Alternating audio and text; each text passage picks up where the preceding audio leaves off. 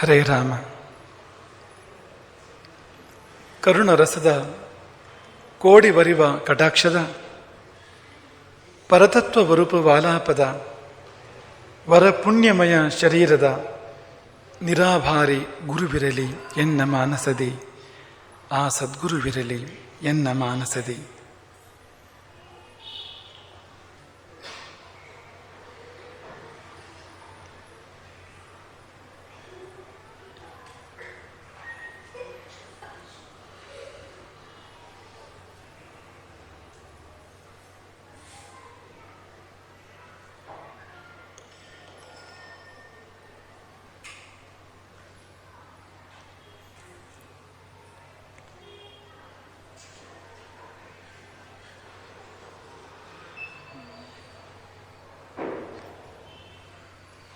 ಒಂದು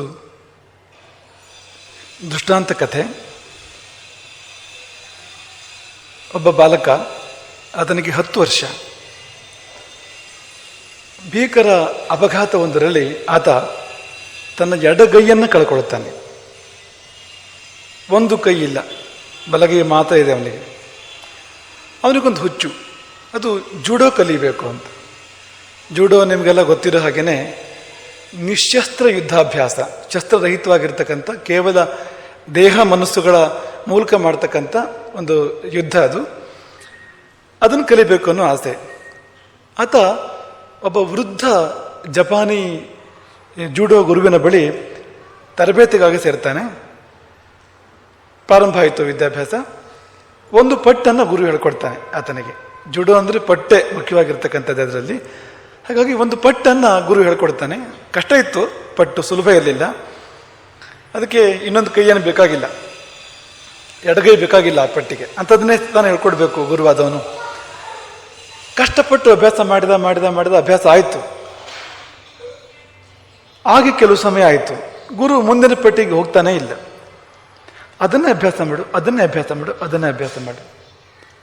ಕೆಲವು ಸಮಯ ಕಳೀತು. ಇನ್ನು ಅಭ್ಯಾಸ ಮಾಡೋಕ್ಕೇನಿಲ್ಲ ಅಂತ ಅನಿಸೋಷ್ಟು ಮಟ್ಟಿಗೆ ಅವನಿಗೆ ಅದರ ಪರಿಣತಿ ಬಂದಿದೆ. ಕೊನೆಗೆ ಅಂತೂ ಧೈರ್ಯ ಮಾಡಿ ಒಂದು ದಿನ ಕೇಳ್ದ, ಅಲ್ಲ ಈ ಮುಂದಿನ ಪಟ್ಟಿ ಯಾವಾಗ ಹೇಳ್ಕೊಡೋದು ಅಂತ. ಅದಕ್ಕೆ ಗುರು ಹೇಳಿದಂತೆ, ನಿನಗೆ ಗೊತ್ತಿರೋದು ಒಂದೇ ಪಟ್ಟು ಜುಡೋದಲ್ಲಿ, ಆದರೆ ನಿನಗೆ ಬೇಕಾಗೋದು ಕೂಡ ಒಂದೇ ಪಟ್ಟು ಅಂತ. ಎರಡನೇದು ಬೇಕಾಗೋದಿಲ್ಲ ನಿನಗೆ ಅಂತ. ಆಶ್ಚರ್ಯ. ಈ ಒಂದು ಯುದ್ಧ ವಿದ್ಯೆಯಲ್ಲಿ ಎಷ್ಟು ಬಗೆಯ ಪಟ್ಟುಗಳನ್ನು ಹಾಕಬೇಕಾದ ಸಂದರ್ಭ ಇರ್ತದೆ ಅಲ್ವಾ. ಆದರೆ ಗುರು ಎರಡನೇ ಪಟ್ಟನ್ನು ಹೇಳ್ಕೊಡೋಕೆ ತಯಾರಿಲ್ಲ. ಇದು ಒಂದೇ ಸಾಕು ನಿನಗೆ ಅಂತ. ಅರ್ಥ ಆಗಲಿಲ್ಲ ವಿದ್ಯಾರ್ಥಿಗೆ, ಬಾಲಕನಿಗೆ ಅರ್ಥ ಆಗಲಿಲ್ಲ. ಆದರೆ ಗುರುವಿನ ಮೇಲೆ ಶ್ರದ್ಧೆ ಇತ್ತು. ಗುರು ತನ್ನ ಹಿತೈಷಿ. ಗುರುವಿಗೆ ಗೊತ್ತು ನಂಗೆ ಏನು ಬೇಕು ಏನು ಬೇಡ ಅನ್ನೋದು. ನನಗೇನು ಗೊತ್ತು ಅದಕ್ಕಿಂತ ಹೆಚ್ಚು ಎಂಬ ಭಾವದಲ್ಲಿ ಅದನ್ನು ಒಪ್ಕೊಂಡ.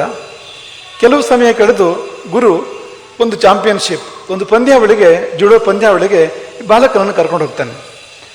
ಇವನಿಗೋ ಒಳಗೊಳಗೆ ಅಳುಕು. ಯಾಕೆಂದ್ರೆ ಏನೂ ಗೊತ್ತಿಲ್ಲ ನನಗೆ, ಒಂದೇ ಪಟ್ಟು ಗೊತ್ತಿರೋದು. ನಾನು ಇದನ್ನು ಗೆಲ್ಲೋದುಂಟ ಇಲ್ಲಾದರೂ ಅಪಹಾಸ್ಯಕ್ಕೀಡಾದೇನು ಅಂತ. ಆದರೆ ಗುರು ಧೈರ್ಯ ಹೇಳಿ ಕರ್ಕೊಂಡು ಹೋಗ್ತಾನೆ. ಪಂದ್ಯಾವಳಿ ಆರಂಭ ಆಯಿತು. ಮೊದಲೆರಡು ಸುತ್ತಿನ ಪಂದ್ಯಗಳನ್ನು ಬಹಳ ಸುಲಭವಾಗಿ ಗೆದ್ದುಬಿಟ್ಟಂತೆ ಅವನು, ಒಂದೇ ಪಟ್ಟಲ್ಲೇ. ಆ ಪಟ್ಟು ಹಾಕ್ತಿರೋ ಹಾಗೇನೆ ಎದುರು ಅಳಚಿತ್ತು. ಮೂರನೇ ಪಟ್ಟು ಸ್ವಲ್ಪ ಕಷ್ಟ ಇತ್ತು, ಸುಲಭ ಇರಲಿಲ್ಲ. ಆ ಹುಡುಗ ಜೋರಿದ್ದ, ಎದುರಾಳಿ ಹುಡುಗ ಜೋರಿದ್ದ. ಸ್ವಲ್ಪ ಹೊತ್ತು ನಡೀತು. ಕೊನೆಗೆಲ್ಲ ಒಂದು ಕಡೆ ಆತ ತಾಳ್ಮೆ ಕಳ್ಕೊಂಡಾಗ, ಎದುರಾಳಿ ತಾಳ್ಮೆ ಕಳ್ಕೊಂಡು ಆಕ್ರಮಣಕ್ಕೆ ಬಂದಾಗ ತನ್ನ ಮಾಮೂಲಿ ಪಟ್ಟಿದೆಯಲ್ಲ ಅದನ್ನು ಹಾಕಿ ಹಿಡಿದೇ ಬಿಟ್ಟನಂತೆ, ಅವನನ್ನು ಸೋಲಿಸೇ ಬಿಟ್ಟ. ಈಗ ಅವನು ಫೈನಲ್ಸ್ನಲ್ಲಿದ್ದಾನೆ, ಕೊನೆ ಪಂದ್ಯ. ಇದು ಗೆದ್ದರೆ ಅವನು ಚಾಂಪಿಯನ್ ಆಗ್ತಾನೆ. ಅವನಿಗೆ ನಂಬಿಕೆ ಬರ್ತಾ ಇಲ್ಲ, ಇದರಲ್ಲಿ ಹೇಗಾಯಿತು ಅಂತ. ಹಾಗೆ ಬಿಟ್ಟಿದೆ ಅಂತ. ಆದರೆ ಈ ಫೈನಲ್ನಲ್ಲಿ ಎದುರಾಳಿ ಆಕಾರದಲ್ಲೂ ದೊಡ್ಡ ಆಕಾರ ಇವನಿಗಿಂತ, ಶಕ್ತಿಯೂ ಹೆಚ್ಚಿದೆ, ಮತ್ತು ಅವನಿಗೆ ಅನುಭವವೂ ಹೆಚ್ಚಿದೆ, ಮತ್ತು ಅವನ ಜ್ಞಾನ ಕೂಡ ದೊಡ್ಡದು. ಅವನಿಗೆ ಸಾಕಷ್ಟು ಮಟ್ಟುಗಳು ಗೊತ್ತಿದೆ ಅಂಥವನವನು. ಅವನ ಜೊತೆಗೆ ಪಂದ್ಯ ಪ್ರಾರಂಭ ಆಯಿತು. ಪರಿಸ್ಥಿತಿ ಇಲ್ಲಿಗೆ ಬಂತು ಅಂದರೆ ರೆಫರಿಗೆ ಈ ಹುಡುಗನ ಮೇಲೆ ಕನಿಕರ ಬಂತಂತೆ, ಒಂದೇ ಕೈ ಹುಡುಗನ ಮೇಲೆ. ಇನ್ನು ಸ್ವಲ್ಪ ಹೊತ್ತಿಗೆ ಇವನು ಪ್ರಾಣನ ತೆಗೆದುಬಿಡ್ಬೋದು ಅವನು ಅಂತ. ಆ ರೀತಿ ಇತ್ತು ಪಂದ್ಯ. ಯಾಕೆಂದರೆ ಎದುರಾಳಿಗೆ ಮೇಲುಗೈ ಆಗ್ಬಿಟ್ಟಿತ್ತು. ಈ ಒಂದೇ ಕೈ ಅವನು ಹಿಂದೆ ಬಿದ್ದುಬಿಟ್ಟಿದ್ದ. ಗೆಲ್ಲೋದಿರಲಿ, ಇವನು ಜೀವಂತ ಇರ್ತಾನೆ ಇಲ್ವಂತ ಅನ್ನೋಷ್ಟರ ಮಟ್ಟಿಗೆ ಆತಂಕ ಇತ್ತು. ರೆಫರಿ ಪಂದ್ಯ ನಿಲ್ಸೋಕೆ ಮುಂದಾಗ್ತಾನೆ. ಆಗ ಇವನು ಗುರು ಪಂದ್ಯ ನೋಡ್ತಾ ಇದ್ದ, ಈ ಒಂದೇ ಕೈ ಇವನು ಗುರು. ಅವನು ಹೇಳ್ತಾನೆ ನಿಲ್ಸೋದು ಬೇಡ, ಪಂದ್ಯ ಮುಂದುವರಿಲಿ ಅಂತ. ಪಂದ್ಯ ಮುಂದುವರಿತು. ಯಾವುದೋ ಒಂದು ಹಂತದಲ್ಲಿ ಆ ಎದುರಾಳಿ ಇದ್ನಲ್ಲ, ಫೈನಲ್ಸ್ ಎದುರಾಳಿ ಭಾಳ ಬಲಿಷ್ಠನಾಗಿರ್ತಕ್ಕಂಥವನು, ಅವನಿಗೆಲ್ಲ ಒಂದು ಕಡೆಗೆ ಅವನಿಗೆ ಎಚ್ಚರ ತಪ್ಪಿತು. ಒಂದು ಕ್ಷಣ ಒಂದು ಡೈವರ್ಷನ್, ಆ ಕಡೆ ಈ ಕಡೆ ನೋಡೋ ಸಂದರ್ಭ ಬಂತು. ಇವನು ಹೋಗಿ ಹಿಡಿದು ಆ ಪಟ್ಟು ಹಾಕ್ಬಿಟ್ಟ, ಗೆದ್ದೇ ಬಿಟ್ಟ. ಒಂದೇ ಕೈಯ ಹುಡುಗ ಜೂಡೋದಲ್ಲಿ ಚಾಂಪಿಯನ್ ಆಗಿಬಿಡ್ತಾನೆ. ಎಲ್ಲರಿಗೂ ರೋಮಾಂಚನ, ಆಶ್ಚರ್ಯ, ಇದು ಹೇಗೆ ಸಾಧ್ಯ? ಎರಡು ಕೈ ಇದ್ರೂ ಕಷ್ಟ, ಹಾಗಿರುವಾಗ ಒಂದೇ ಕೈಯಲ್ಲಿ ಇಂಥ ಪಂದ್ಯಾವಳಿ ಗೆಲ್ಲೋದಂದ್ರೆ ಏನು ಅಂತ ಅವನ ಗುರುವಿಗೂ ತುಂಬ ಅವನ ಬಗ್ಗೆ ತುಂಬ ಪ್ರಶಂಸೆ ಗೌರವಗಳು ವ್ಯಕ್ತ ಆದವು. ಮನೆಗೆ ಮರಳುವಾಗ ಗುರು ಶಿಷ್ಯ ಇಬ್ಬರು ಸೇರಿ ಒಂದೊಂದು ನಡೆಯನ್ನು ವಿಮರ್ಶೆ ಮಾಡ್ತಾರೆ. ಇಡೀ ಪಂದ್ಯಾವಳಿ ಹೇಗೆ ನಡೀತು, ಎದುರಾಳಿ ಯಾವ ಪಟ್ಟು ಹಾಕಿದ, ಈ ಕಡೆಯಿಂದ ಏನು ಉತ್ತರ ಹೋಯ್ತು, ಅದಕ್ಕೆ ವಿಮರ್ಶೆ ಮಾಡ್ತಾ ಮಾಡ್ತಾ ಮಾಡ್ತಾ ಹೋಗ್ತಾ ಇದ್ದಾರೆ. ಕೊಟ್ಟ ಕೊನೆಯಲ್ಲಿ ಧೈರ್ಯ ಮಾಡಿ ಬಾಲಕ ಗುರುವನ್ನು ಕೇಳೇಬಿಟ್ನಂತೆ, ನನಗೆ ಇನ್ನೂ ಅರ್ಥ ಆಗದಿರೋ ಒಂದು ವಿಷಯ, ನಾನು ಹೇಗೆ ಗೆದ್ದೆ ಅಂತ. ಗೆದ್ಬಿಟ್ಟಿದ್ದೀನಿ, ಚಾಂಪಿಯನ್ ಆಗಾಗಿದೆ, ಆದರೆ ಗೆದ್ದಿದ್ದು ಹೇಗೆ ಅಂತ. ಒಂದೇ ಪಟ್ಟನ್ನು ಬೆಳೆಸಿ, ಒಂದೇ ಒಂದು ಪಟ್ಟನ್ನು ಬೆಳೆಸಿ ನಾನು ಈ ಪಂದ್ಯಾವಳಿನ ಹೇಗೆ ಗೆದ್ದೆ ಅಂತ. ಅದಕ್ಕೆ ಗುರು ಎರಡು ಕಾರಣಗಳನ್ನು ಕೊಟ್ಟನಂತೆ. ಒಂದು, ನಿನಗೆ ಗೊತ್ತಿರೋದು ಒಂದೇ ಪಟ್ಟು, ಆದರೆ ಜುಡೋದಲ್ಲಿ ಅತ್ಯಂತ ಕಠಿಣವಾದ ಪಟ್ಟುಗಳಲ್ಲಿ ಒಂದು ಅಂತ. ಅದನ್ನು ಕರಗತ ಮಾಡ್ಕೊಳ್ಳೋದು, ಪ್ರಯೋಗ ಮಾಡೋದು ತುಂಬ ತುಂಬ ಕಷ್ಟ ಸಾಧ್ಯ, ಬಹಳ ಕಷ್ಟ ಸಾಧ್ಯ ಅಂತ. ಹಾಗಾಗಿ ಅತ್ಯಂತ ಕಠಿಣವಾದ ಒಂದು ಪಟ್ಟು ನಿನಗೆ ಗೊತ್ತಿರ್ತಕ್ಕಂಥದ್ದು, ಅದು ಸರಿಯಾಗಿ ಗೊತ್ತು, ನಿಂಗೆ ಅದು ಚೆನ್ನಾಗಿ ಗೊತ್ತು. ಅದನ್ನು ಪ್ರಯೋಗ ಮಾಡಬೇಕಾದ್ರೆ ಎಲ್ಲೂ ಅವನಿಗೆ ಹಿಂದೆ ಮುಂದೆ ಆಗೋದಿಲ್ಲ ಅಂತ, ಅಷ್ಟು ಪಕ್ಕಾ ಗೊತ್ತು ನಿನಗೆ ಅಂತ. ಮತ್ತು ಇನ್ನೊಂದು ಕಾರಣ ಏನಂತ ಅಂದರೆ ಭಾಳ ಸ್ವಾರಸ್ಯವಾಗಿದೆ ಈ ಕಾರಣ. ಈ ಪಟ್ಟಿಗೆ ಉತ್ತರ ಅಂದರೆ, ಈ ಪಟ್ಟನ್ನು ತಪ್ಪಿಸ್ಕೋಬೇಕಾದ್ರೆ, ಈ ಪಟ್ಟಿಗೆ ಉತ್ತರ ಕೊಡಬೇಕಾದ್ರೆ ಎಡಗೈ ಹಿಡದೇ ಮಾಡ್ಬೇಕಂತೆ. ಅದನ್ನು ಆಲೋಚನೆ ಮಾಡಿ. ಎಡಗೈ ಈ ಪಟ್ಟನ್ನು ಪ್ರಯೋಗ ಮಾಡಿದರೆ ಆತನ ಎಡಗೈ ಹಿಡ್ಕೊಳ್ದೆ ಈ ಪಟ್ಟಿಗೆ ಪ್ರತಿ ಪಟ್ಟನ್ನು ಹಾಕೋಕ್ಕಾಗೋದಿಲ್ವಂತ. ಇವನಿಗೆ ಎಡಗೈಯೇ ಇಲ್ಲ, ಹಿಡ್ಕೊಳ್ಳೋದಿಲ್ಲಿಂದ. ಅಲ್ಲಿಗೇನಾಯ್ತು, ಆ ಪಟ್ಟಿಗೆ ಉತ್ತರವೇ ಇಲ್ಲ ಅಂತ. ಆ ಹುಡುಗನಿಗೇನು ಒಂದೇ ಪಟ್ಟು ಗೊತ್ತಿದೆ, ಅದನ್ನು ಪ್ರಯೋಗ ಮಾಡಿದರೆ ಅದಕ್ಕೆ ಉತ್ತರವೇ ಇಲ್ಲ. ಯಾಕೆಂದ್ರೆ ಎದುರಾಳಿಗೆ ಎಷ್ಟೇ ಜ್ಞಾನ ಇರ್ಬೋದು, ಇವನಿಗೆ ಎಡಗೈ ಇಲ್ವಲ್ಲ.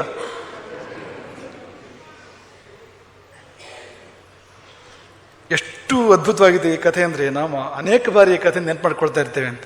ಯಾವ ಸಂದರ್ಭಕ್ಕೋಸ್ಕರ ನೆನಪು ಮಾಡ್ಕೊಳ್ತೇವೆ ಅಂದರೆ, ನಾವು ಯಾವುದನ್ನು ನೆಗೆಟಿವ್ ಅಂತ ಅಂದ್ಕೊಂಡಿರ್ತೇವೆ ಅದೇ ಬಹಳ ದೊಡ್ಡ ಪಾಸಿಟಿವ್ ಆಗಿ ಬರ್ಬೋದು ಜೀವನದಲ್ಲಿ ಅಂತ. ಇವತ್ತಿನ ಶ್ರೀ ಸಂದೇಶ ಅದು ಹಿಂದಿನ 2 ದಿನಗಳದ್ದೇ ಮುಂದುವರೆದಿರ್ತಕ್ಕಂಥದ್ದು. ಎಲ್ಲೆಡೆಯಲ್ಲಿ ಒಳಿತನ್ನು ಕಾಣುವ ಹಾಗೆ ಮನಸ್ಸಿಗೆ ತರಬೇತಿ ನೀಡು.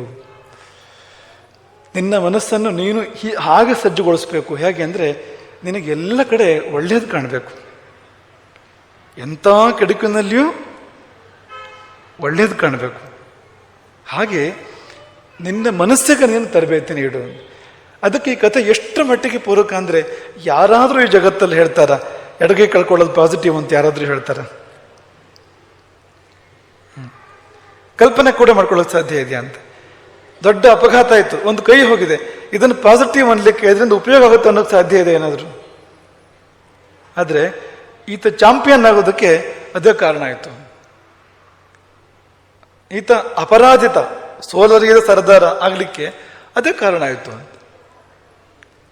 ನಮ್ಮ ಜೀವನದಲ್ಲೂ ಇಂಥ ಎಷ್ಟೋ ಸಂದರ್ಭಗಳು ಬರ್ಬೋದು. ನಾವು ಯಾವುದನ್ನು ನೆಗೆಟಿವ್ ಅಂತ ತಗೋಬಾರ್ದು, ಅದನ್ನು ಕೆಡುಕು ಅಂತ ತಗೋಬಾರ್ದು. ಯಾಕೆಂದರೆ ದೇವರು ಕೊಟ್ಟಿದ್ದಲ್ವಾ, ನಮ್ಮ ಜೀವನದಲ್ಲಿ ಏನು ಬಂತೋ ಅದು ದೇವರು ಕೊಟ್ಟಿದ್ದು.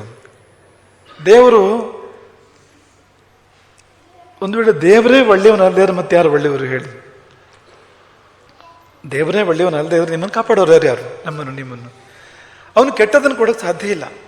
ಅವನು ದೇವರಾದ್ಮೇಲೆ, ಅವನು ನಮ್ಮೆಲ್ಲರಿಗೂ ತಂದೆ ತಾಯಿ ಆದಮೇಲೆ, ನಮ್ಮ ಆತ್ಮ ಆದಮೇಲೆ ಅವನು ಕೆಟ್ಟದನ್ನು ಮಾಡೋಕ್ಕೆ ಸಾಧ್ಯ ಇಲ್ಲ. ಹಾಗಾಗಿ ಏನು ಜೀವನದಲ್ಲಿ ನಡೀತಾ ಇದೆಯೋ ಅದು ಕೆಟ್ಟದ್ದಲ್ಲ. ನಮ್ಗೆ ಆ ದೃಷ್ಟಿ ಇದ್ದರೆ, ನಮ್ಗಂಥ ಆಲೋಚನೆ, ಅಂಥ ದೃಷ್ಟಿಕೋನ ಇದ್ದರೆ, ಪ್ರತಿಯೊಂದು ಕೆಡುಕಿನಲ್ಲಿಯೂ ಕೂಡ ನಾವು ಒಳಿತನ್ನು ಕಾಣೋಕ್ಕೆ ಸಾಧ್ಯ ಇದೆ.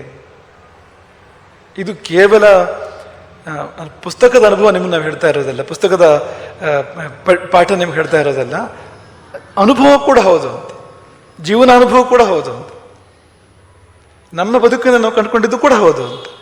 ಯಾವುದೂ ಕೆಟ್ಟದ್ದಿಲ್ಲ, ಯಾವುದೂ ಅಶುಭ ಅಲ್ಲ, ಯಾವುದೂ ಹಾಳಲ್ಲ. ನಮಗೆ ನೋಡೋ ದೃಷ್ಟಿ ಬೇಕು. ಅಲ್ಲಿ ಏನು ಒಳ್ಳೇದಿದೆ ಅಂತ, ಅಲ್ಲಿ ಏನು ಶುಭ ಇದೆ, ಅದನ್ನು ಹೇಗೆ ಒಳಿತಾಗಿ ಬೆಳೆಸ್ಕೊಳ್ಬಹುದು ಅಂತ.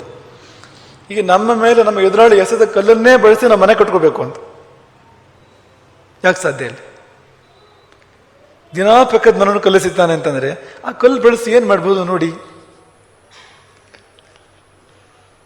ಉಪಯೋಗ ಆಗ್ಬೋದು ಏನಾದ್ರು ಅಂತ. ಈ ಗಾದೆ ನೆನಪು ಮಾಡ್ಕೊಡ್ತೇನೆ ನೀವು. ಮತ್ತೆ ಹಣ್ಣು ಕೊಯ್ಯುವ ಚಾಕುವಿನಿಂದ ಕಣ್ಣನ್ನು ಕೊಯ್ಯಬಹುದು. ಹಣ್ಣು ಕೊಯ್ಯಲೆಂದು ಇರುವ ಚಾಕುವಿನಿಂದ ಕಣ್ಣನ್ನು ಕೊಯ್ಯಬಹುದು. ಚಾಕುವಿನ ತಪ್ಪಲ್ಲ, ತಪ್ಪು ಯಾರಿದ್ದು? ಬಳಸುವನದು ತಪ್ಪದ ಹೊರತು ಚಾಕುವಿನ ತಪ್ಪಲ್ಲ ಅಂತ. ಹಾಗಾಗಿ ಎಂಥ ಒಳಿತನ್ನು ಕೂಡ ಕೆಡುಕಾಗಿ ಮಾರ್ಪಡಿಸ್ಕೊಳ್ಳೋಕೆ ಸಾಧ್ಯ ಇದೆ. ಈಗ ನಾವು ನೆಗೆಟಿವ್, ನಮಗೆ ಆ ರೀತಿಯ ದೃಷ್ಟಿಕೋನ, ಆ ರೀತಿ ಮೈಂಡ್ ಸೆಟ್ ಬಂದ್ಬಿಟ್ರೆ ಎಂಥ ಒಳ್ಳೆಯವರು ಕೆಟ್ಟವರಾಗಿ ಕಾಣ್ತಾರೆ, ಎಂಥ ಒಳ್ಳೆಯದು ಕೆಟ್ಟದಾಗಿ ಕಾಣ್ತದೆ. ಜೀವನದಲ್ಲಿ ಆದ ಶುಭ ಎಲ್ಲ ನಮಗೆ ಕೆಡುಕು ಅಂತಲೇ ಅನ್ನಿಸ್ತದೆ, ಒಂದೂ ಒಳ್ಳೆಯದು ಅಂತ ಅನ್ಸೋದಿಲ್ಲ ಅಂತ. ಈಗ ಒಲ್ಲದ ಗಂಡನಿಗೆ ಮೊಸರಲ್ಲಿ ಕಲ್ಲು ಅಂತ ಹೇಳ್ತಾರಲ್ಲ, ಹಾಗೆ ಮೊಸರಲ್ಲೂ ಕೂಡ ಕಲ್ಲು ಕಾಣ್ತದೆ ನಮಗೆ ಅಂತ. ಹಾಗಾಗಿ ಅಂತಹ ದೃಷ್ಟಿ ಮಾತ್ರ ಯಾವ ಕಾರಣಕ್ಕೂ ನಮಗೆ ಇರಬಾರ್ದು. ಅಂಥವನ ಬದುಕು ಪಿಶಾಚದ ಬದುಕಿಗೆ ಸಮಾನ ಅಂತ. ಅವನಿಗೊಂದು ನೆಮ್ಮದಿ ಅಂತ ಇರೋದಿಲ್ಲ, ಒಂದು ಒಳ್ಳೆಯದು ಅಂತಿಲ್ಲ, ಒಂದು ಪ್ರೀತಿ ವಿಶ್ವಾಸ ಅಂತ ಇಲ್ಲ, ಎಲ್ಲಿ ನೋಡಿದ್ರು ನರಕ ಅವನಿಗೆ. ಅದೇ ಒಳಿತನ್ನು ಕಾಣುವ ದೃಷ್ಟಿ ಒಂದು ಬಂದುಬಿಟ್ರೆ ನಮಗೆ ಯಾವುದೂ ಕೆಟ್ಟದಲ್ಲ, ಯಾವುದೂ ಕೆಟ್ಟದಲ್ಲ. ಪ್ರತಿಯೊಂದು ಕೂಡ ಒಳ್ಳೆಯದೇ, ಪ್ರತಿಯೊಂದರಲ್ಲಿಯೂ ಒಳ್ಳೆಯದಿದೆ ಅಂತ. ಹೇಗಾದರೂ ನಾವಿದನ್ನು ಪಡ್ಕೋಬೇಕು. ಪಡ್ಕೊಂಡಾಗ ಏನಾಗ್ತದೆ ಅಂದರೆ ಜೀವನದಲ್ಲಿ ಬರೋ ಪ್ರತಿಯೊಂದನ್ನು ಕೂಡ ನಮ್ಮ ಹಿತಕ್ಕೆ ನಾವು ಬಳಸ್ಕೊಳ್ಬೋದು, ನಮ್ಮ ಶ್ರೇಯಸ್ಸಿಗೆ ನಾವು ಬಳಸ್ಕೊಳ್ಬೋದು. ಈಗ ಅಧ್ಯಾತ್ಮ ಸಾಧನೆ ಮಾಡೋರಿಗೆ ಒಂದು ಪಾಠ, ಒಂದು ಸಂದೇಶ ಏನಂದರೆ, ಅವರು ಬದುಕಿನಲ್ಲಿ ಏನು ನೋವುಗಳು ಬರ್ತವೆ ಅವೆಲ್ಲವೂ ಅವರನ್ನು ಪಕ್ವಗೊಳಿಸ್ತವೆ, ಸಾಧನೆಗೆ ಹತ್ತಿರ ಮಾಡ್ತವೆ, ಸಾಧನೆಗೆ ಅಣಿ ಮಾಡ್ತವೆ. ಈಗ ನಿಮ್ಮ ಜೀವನದಲ್ಲಿ ನಿಮ್ಮ ಬದುಕಿನಲ್ಲಿ ನಿಮಗೆ ಭಗವತ್ ಪ್ರಾಪ್ತಿಯ ಲಕ್ಷ್ಯ ಅಂತಾದರೆ, ದೇವರೇ ನಿಮಗೆ ಲಕ್ಷ್ಯ ಅಂತಾದರೆ ಬರುವುದೆಲ್ಲ ಶುಭ. ಕೆಟ್ಟದ್ದು ಅಂತ ಅನಿಸಿದ್ರು ಕೂಡ ಅದು ಕೊಡುವ ಪಾಕ ಜೀವಕ್ಕೆ ಶ್ರೇಯಸ್ಸನ್ನೇ ಉಂಟು ಮಾಡ್ತಕ್ಕಂಥದ್ದು ಅಂತ. ಈಗ ಬುದ್ಧನಿಗೆ ಶವ ಕಾಣಿಸ್ತು, ರೋಗಿ ಕಾಣಿಸಿದ, ವೃದ್ಧ ಕಾಣಿಸಿದ, ನಮಗೂ ಎಲ್ಲ ಕಾಣ್ತಾ ಇರುವಂಥದ್ದೇ. ಅದು ಬುದ್ಧನ ಮೇಲೆ ಅದ ಪರಿಣಾಮ ನೋಡಿ ಏನು ಅಂತ. ಎಂಥ ಒಳ್ಳೇದಾಯ್ತು ಬುದ್ಧನಿಗೆ. ಅದೇ ಬುದ್ಧನ ಅಂಗುಲಿಮಾಲನ ಕಥೆ ಕೇಳ್ತೇವೆ ನಾವು. ಎಂಥ ಕೆಡುಕವನು ಅಂಗುಲಿಮಾಲ ಅಂದರೆ. ಬೆರಳು, ಅಂಗುಲಿಮಾಲ ಬೆರಳುಗಳ ಮಾಲೆ ಹಾಕ್ಕೊಂಡಿದ್ದ ಅಂತ. ಯಾರದ್ದು ಬೆರಳು? ಇವನ್ ಬೆರಳಲ್ಲ. ಆ ದಾರಿಯಲ್ಲಿ ಬರುವವರು ಹೋಗೋವ್ರನ್ನ ಹಿಡಿದು ಬಡಿದು ಕೊಂದು ಅವರಲ್ಲಿರೋ ಸೊತ್ತೆಲ್ಲ ಕಿತ್ಕೊಂಡು ಆಮೇಲೆ ಕುರುಹಿಗೆ ಅವರ ಬೆರಳನ್ನು ಕತ್ತರಿಸಿ ಮಾಲೆಗೆ ಸೇರಿಸ್ಕೊಳ್ಳೋದು ಅಂತ. ಅಂದ್ರೆ ಅವನಿಗೆ ಲೆಕ್ಕ ಬೇಕು, ನಾನು ಎಷ್ಟು ಜನರನ್ನು ಕೊಂದೆ ಅಂತ. ಇದಕ್ಕಿಂತ ಕ್ರೂರ ಇರೋಕ್ಕೆ ಸಾಧ್ಯ? ಹಿಂದಿನ ಕಾಲದಲ್ಲಿ ರಾಕ್ಷಸರು, ದೈತ್ಯರು ಹೀಗೆ ಇರ್ತಾರೆ ತಾನೆ, ಅವರು ಇನ್ಯಾಗಿರ್ತಾರೆ ಅವರು ಅಂತ. ಆದರೆ ಇಂಥ ಅಂಗುಲಿಮಾಲನ ಹೃದಯದಲ್ಲಿ ಬುದ್ಧನಿಗೆ ಒಳಿತು ಕಾಣಿಸಿತು, ಶುಭ ಕಾಣಿಸಿತು. ಅಲ್ಲಿ ಬುದ್ಧನಿಗೊಬ್ಬ ಭಿಕ್ಷು, ಒಬ್ಬ ಸಾಧಕ ಕಾಣಿಸ್ತಾನೆ ಅಂತ. ಅವನನ್ನು ಬುದ್ಧ ಪರಿವರ್ತನೆ ಮಾಡ್ತಾನೆ, ಚಿಕ್ಕ ಪ್ರಯೋಗದ ಮೂಲಕವಾಗಿ ಪರಿವರ್ತನೆ ಮಾಡೋದು ಅಂತ. ಆ ದಾರಿಯಲ್ಲಿ ಬುದ್ಧ ಹೋದಾಗ ನಿಮಗೆಲ್ಲ ಗೊತ್ತಿರೋ ಕಥೆನೇ ಇದು. ಬುದ್ಧನನ್ನು ಆತ ಹಿಡ್ಕೊಳ್ತಾನೆ. ಬುದ್ಧನಿಗೇನು ಗಾಬರಿ ಆಗೋದಿಲ್ಲ, ಯಾಕೆ ನನಗೆ ದೇಹದ ಮೇಲೆ ಆಸೆ ಏನೂ ಇಲ್ಲ. ಅವನು ಒಂದು ಕೊನೆ ಅಪೇಕ್ಷೆ ಏನು ಅಂತ ಹೇಳು ಅಂತ ಕೇಳಿದಾಗ ಒಂದು ಚಿಕ್ಕ ಟೊಂಗೆ, ಪಕ್ಕದ ಮರದ ಚಿಕ್ಕ ಟೊಂಗೆಯನ್ನು ಮುರಿ ಅಂತ ಹೇಳ್ತಾನೆ. ಅದೇನು ಒಂದು ಕ್ಷಣದ ಕೆಲಸ ಅಂತ, ಮುರಿದು ಬಿಟ್ಟೆ ಅಂತ, ಈಗ ಕೂಡಿಸು ಅಂತ. ಅದ್ಯಾಕೆ ಸಾಧ್ಯ ಅಂತ, ಕೂಡ್ಸೋಕ್ಕಾಗೋದಿಲ್ಲ ಅಂತ. ಹಾಗಿದ್ರೆ ಒಂದು ಪಾಠ ನಿನಗೆ, ಯಾರಿಗೆ ಕೂಡ್ಸೋಕೆ ಬರೋದಿಲ್ವೋ ಅವನು ಮುರಿಬಾರ್ದು ಅಂತ. ಅಂಗುಲಿಮಾಲನ ತಲೆಗೆ ಹೋಯ್ತು, ತಾನೆಷ್ಟು ಜೀವಗಳನ್ನು ತೆಗೆದಿದ್ದಾನೆ, ಜೀವ ಕೊಡೋಕೆ ಸಾಧ್ಯವ ತನಗೆ? ಯಾರಿಗೆ ಜೀವ ಕೊಡೋಕೆ ಸಾಧ್ಯ ಇಲ್ಲ ಅವನಿಗೆ ಜೀವ ತೆಗಿಯೋ ಹೊಕ್ಕೆ ಅಲ್ಲಿಂದ ಅಂತ. ಅವತ್ತಿಂದಲೇ ಬದಲಾದ ಅವನು, ಬುದ್ಧನ ಶಿಷ್ಯನ. ಇದನ್ನ ಯಾಕೆ ನೆನಪಡ್ಕೊಂಡು ಅಂದರೆ ಅಂಥ ಕೆಡುಕನಲ್ಲಿ ಒಳ್ಳೇದು ನೋಡ್ತಕ್ಕಂಥ ದೃಷ್ಟಿ ನೋಡಿ ಅಂತ. ಅದಕ್ಕೆ ಬುದ್ಧ ಆಗಿದ್ದು, ರಾಮ ಆಗಿದ್ದು, ಕೃಷ್ಣ ಆಗಿದ್ದು ಅಂತ. ಕೃಷ್ಣನ ಕೃಷ್ಣತ್ವವು, ರಾಮದ ರಾಮತ್ವವು ಎಲ್ಲಿರ್ತಕ್ಕಂಥದ್ದು ಅವರ ಕಣ್ಣಲ್ಲಿ. ಅವರು ಪ್ರಪಂಚ ನೋಡಿದ ರೀತಿ ಬೇರೆ, ಅವರು ಜೀವನವನ್ನು ನೋಡಿರ್ತಕ್ಕಂಥ ರೀತಿ ಬೇರೆ, ಅವರು ಘಟನಾವಳಿಗಳನ್ನು ನೋಡಿದ ರೀತಿ ಬೇರೆ. ಎಷ್ಟು ಘಟನೆಗಳು ರಾಮನ ಜೀವನದಲ್ಲಿ, ರಾಜ್ಯಭ್ರಂಶ, ತಂದೆಯ ಮರಣ, ಎಲ್ಲ ಇಷ್ಟ ಮಿತ್ರರಿಂದ ಬಂಧುಗಳಿಂದ ವಿಯೋಗ, ಕಾಡಿನಲ್ಲಿ ಸೀತೆಯ ಅಪಹರಣ, ಜಟಾಯುವಿನ ಮರಣ, ಈ ಘಟನಾವಳಿಗಳನ್ನು ಕಂಡಾಗ ಏನಪ್ಪ ಅಂತ, ಇಷ್ಟು ಕಷ್ಟವ ಒಂದು ಜೀವನದಲ್ಲಿ ಅಂತ. ಆದರೆ ರಾಮರಾಜ್ಯಕ್ಕೆ ಅದೆಲ್ಲ ಪೀಠಿಕೆ, ರಾವಣ ಸಂಹಾರಕ್ಕೆ, ರಾಮರಾಜ್ಯಕ್ಕೆ ಅವೆಲ್ಲವೂ ಕೂಡ ಪೀಠಿಕೆ. ಹಾಗಾಗಿ ಕೆಡುಕು ಅಂತ ಯಾವುದೂ ಇಲ್ಲ. ಯಾವ ಘಟನೆ ನಮ್ಮ ಜೀವನದಲ್ಲಿ ಬಂದರೂ ಅದು ಕೆಡುಕಲ್ಲ. ಯಾವ ವ್ಯಕ್ತಿ ನಮ್ಮ ಜೀವನದ ಎಂಥ ಕೆಟ್ಟವನು ಅಂತ ಅನಿಸಿದ್ರು ಕೂಡ ಅವನು ಕೆಡುಕನಲ್ಲ. ಅವನು ಎಲ್ಲೋ ಒಳ್ಳೆದಿದೆ ಅವನೊಳಗೂ ಕೂಡ ಅಂತ.